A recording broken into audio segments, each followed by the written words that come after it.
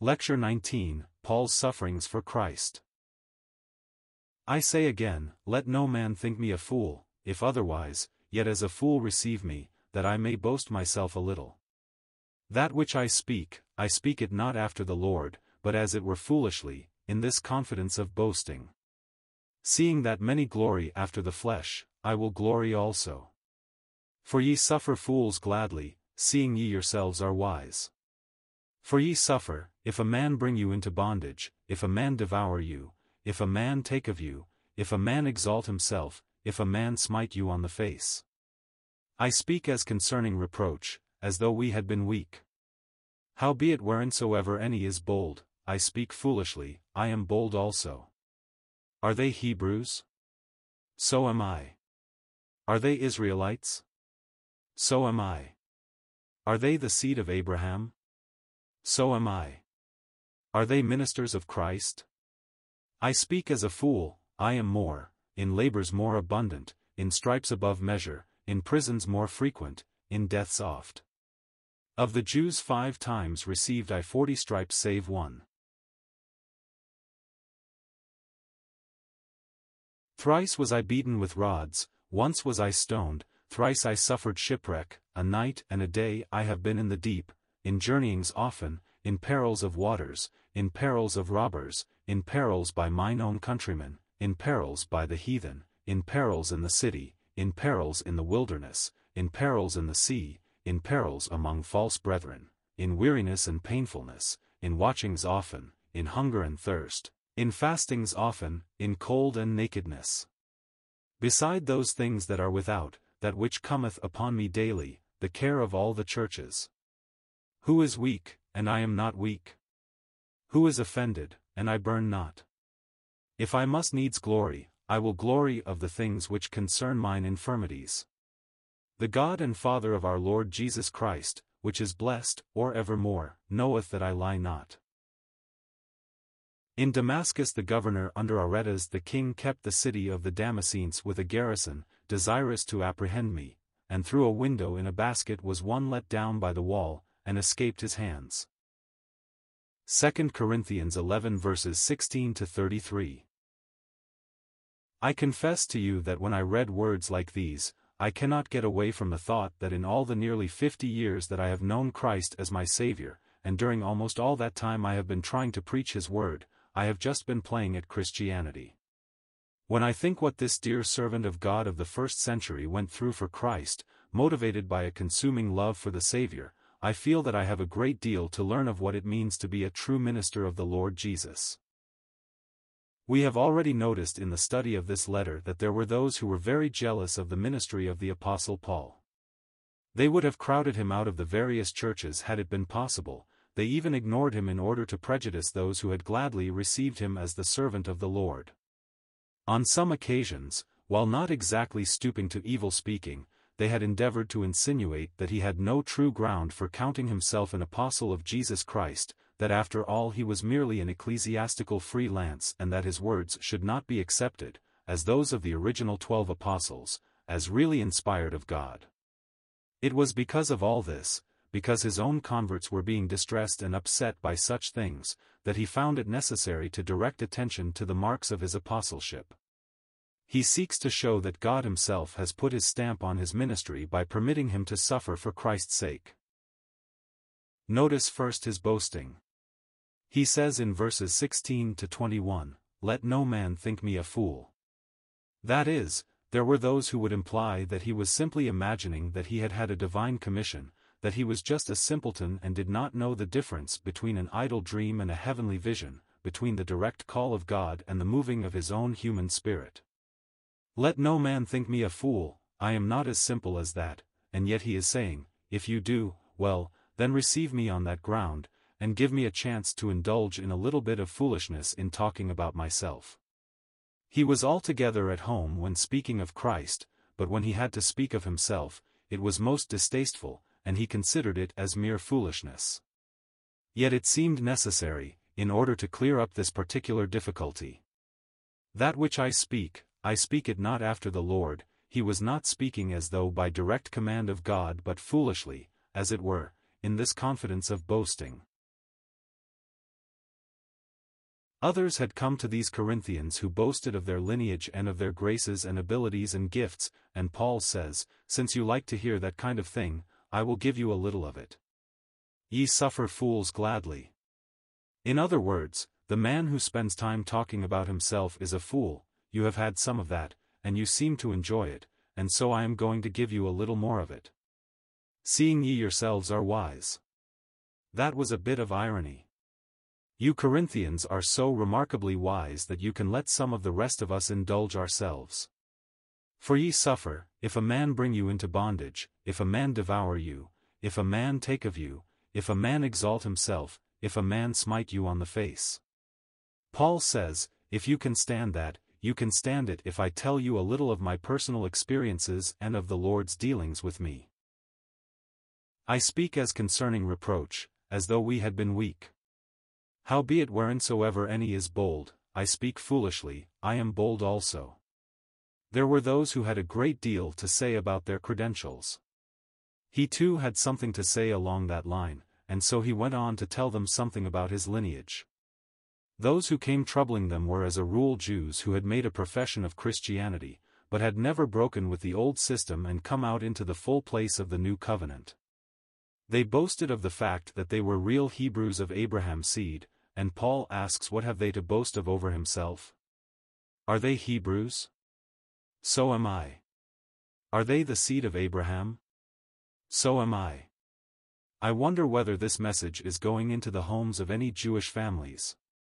I am quoting the words of an eminent Hebrew Christian of 1900 years ago, one of the most highly educated rabbis of his day, a man brought up at the feet of the Rabbi Gamaliel, noted for his sanity and sound orthodoxy. This man, Paul, once called Saul of Tarsus, was of all the Jews of his day the man who had the most bitter hatred against Christianity, but something happened to him that made him the outstanding apostle of the new doctrine of the grace of God, and he is telling us something here of what he endured for the sake of the Lord Jesus Christ. Sometimes people say that certain persons change their religion for temporal benefit. It was not a question of changing religion for Paul, but of getting to know the living Christ. And it was not for temporal benefit, for had he remained as he was he would have lived and died as one of the most honored Hebrews of his time. He knew when he confessed Christ Jesus as his Savior that he would be put out of the synagogue, that his own friends would disown him, look upon him as though dead, and yet he decided to endure it all for Christ's sake. He says, "What things were gain to me, those I counted loss for Christ." Phil 3:7. This man was genuine. Something had taken place in his inner life that made him step right out from Judaism and commit himself to the Lord Jesus Christ as his Savior. Are they ministers of Christ? I speak as a fool, I am more. Do others boast that they are ministers of Christ? I too am a minister of Christ, and my ministry has been a wider one than theirs. He is not saying, I am a greater minister, a greater teacher, a greater preacher. What he is saying is this, I have labored more abundantly than all the rest of them. He had gone from city to city, from country to country, and from continent to continent, giving the glad, glorious message of the grace of God. None of them had excelled him in this or had come near him in time spent and places visited and multitudes preached to. Then he tells how he has suffered for his ministry, in stripes above measure, in prisons more frequent, in deaths oft. When you turn to the book of Acts you read once of his being beaten with stripes, but he says, in stripes above measure. Just once you read of his being in prison, but he says, in prisons more frequent. We do not get the entire record in Acts. In deaths oft. He passed through experiences again and again that were harder to bear than dying for Christ would have been. Then notice the pathos of this, of the Jews 5 times received I 40 stripes save one. That was the discipline of the Jewish synagogue. He could have been free of that. When they summoned him for trial on these 5 occasions, it was by the elders of the synagogue who charged him with teaching things contrary to the law of Moses, and they condemned him to be beaten with 40 stripes save one.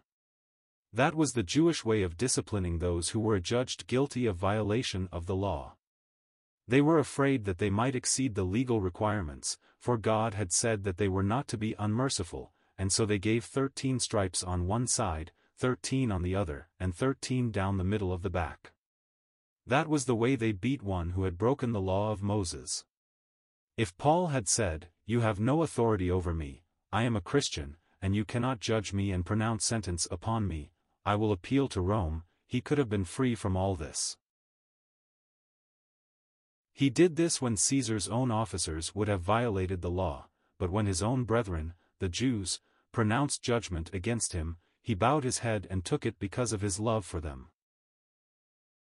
He said, "I became a Jew, that I might gain the Jews," 1 Corinthians 9 verse 20. If you want to see how much Paul loved the Jews, you can do so there as you see him tied to that post, with his back bare. Notice his quivering flesh as the thongs come down upon him. And he could have been delivered from it all if he had simply said, "I am no longer a Jew, I am a Christian."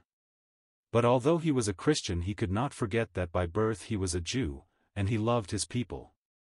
We hear him say on another occasion, "Brethren, my heart's desire and prayer to God for Israel is, that they might be saved," Romans 10 verse 1. And so he even bore the synagogue's discipline in order that he might not be alienated from the people he loved and served and suffered for, that they might be saved. Then he goes on to tell of what he endured from the Gentiles. "Thrice was I beaten with rods." That was the Roman punishment. "Once was I stoned," that was at Lystra. "Thrice I suffered shipwreck." You read of his being shipwrecked once in the book of Acts, but there were 2 more such experiences.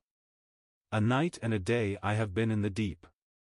I suppose the vessel had gone to pieces, and he was floating about clinging to a spar. No one was near, but he was looking to God, and in some way deliverance came. All these things failed to quench that burning ardor that sent him through the world for a generation proclaiming salvation through the Lord Jesus Christ.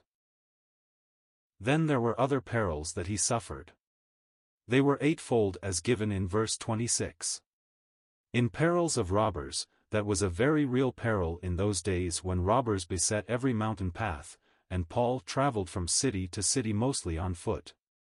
In perils by mine own countrymen, in perils by the heathen. The Jews hated him, and the Gentile world failed to appreciate the fact that he was God's ambassador to them. In perils in the city, among the cultured and refined as well as among the uncouth and the ignorant. In perils in the wilderness, in perils in the sea, in perils among false brethren. This last is perhaps the saddest of all. Those professing the name of Christ and yet untrue to him, those taking the ground of being servants of God and yet showing themselves false brethren, who would have destroyed his good name if they could. And then he continues, in weariness and painfulness, in watchings often, in hunger and thirst, in fasting often, in cold and nakedness.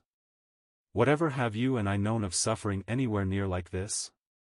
We have sung sometimes, but I wonder whether we really mean it. Jesus, I my cross have taken, all to leave and follow thee. Naked, poor, despised, forsaken. Thou, from hence, my all shall be. Perish every fond ambition. All I've sought, and hoped, and known. Yet how rich is my condition. God and heaven are still my own. Do we really mean it when we sing such a song as this? Are we prepared thus to suffer and endure for Christ's sake? This is first-century Christianity, this is what it cost to be true to God in those early days, and yet how faithful God's servants were that we might have this wondrous heritage of the truth today. But there was another thing that weighed upon him, and only one having the oversight in the church of God could know the meaning of this, beside those things that are without, that which cometh upon me daily, the care of all the churches. Paul carried the people of God upon his heart. He could not go into a place and labor for a while and then be through with them. They were still on his heart, and if they got into trouble, into difficulty, into dissension, it burdened him, and he took it to God and wrote letters to them and tried to help and bless. And now he says, "Who is weak, and I am not weak? Who is offended, and I burn not? That is, if someone who should know better stumbles one of the weakest, it fills me with indignation. So truly was he a father in Christ to the people of God. And he adds, if I must needs glory, I will glory of the things which concern mine infirmities. If must boast, I will not boast in what I have done or what I am, but I will glory of the things which concern mine infirmities. Just a poor weak, earthen vessel, and yet God has taken him up and used him to give the message of his glory to a needy world. He could boast in this, that in spite of all his weakness God had seen fit to speak in and through him. His conclusion is very striking. You might have expected him to tell of some very remarkable experience he had had, in which God showed that, after all, it was his delight to put honor on the man who had stooped so low for the sake of Jesus, but he tells of something that most of us would have left out. The God and Father of our Lord Jesus Christ, which is blessed for evermore, knoweth that I lie not. In Damascus the governor under Aretas the king kept the city of the Damascenes with a garrison, desirous to apprehend me, and through a window in a basket was I let down by the wall, and escaped his hands. What a picture! And then think of the dignity of some of us. Just imagine him curled up in a basket and dropped over a wall. That is the last view we have of Paul in this chapter. Some one passing might have looked up and said, well, dear me, is that the Reverend Dr. Paul? No, it is Paul, a servant of Jesus Christ, who counted all things but loss for that excellent name, and is ready to be put to shame, is ready to suffer, is ready to endure, in order that Christ may be manifested in him whether by life or by death. May God teach us who love the same Savior to emulate this his servant in devotedness to Christ, in glorying in infirmities. Surely our Savior deserves our best and most devoted service. Alas, and did my Savior bleed? And did my Sovereign die? Would he devote that sacred head for such a worm as I?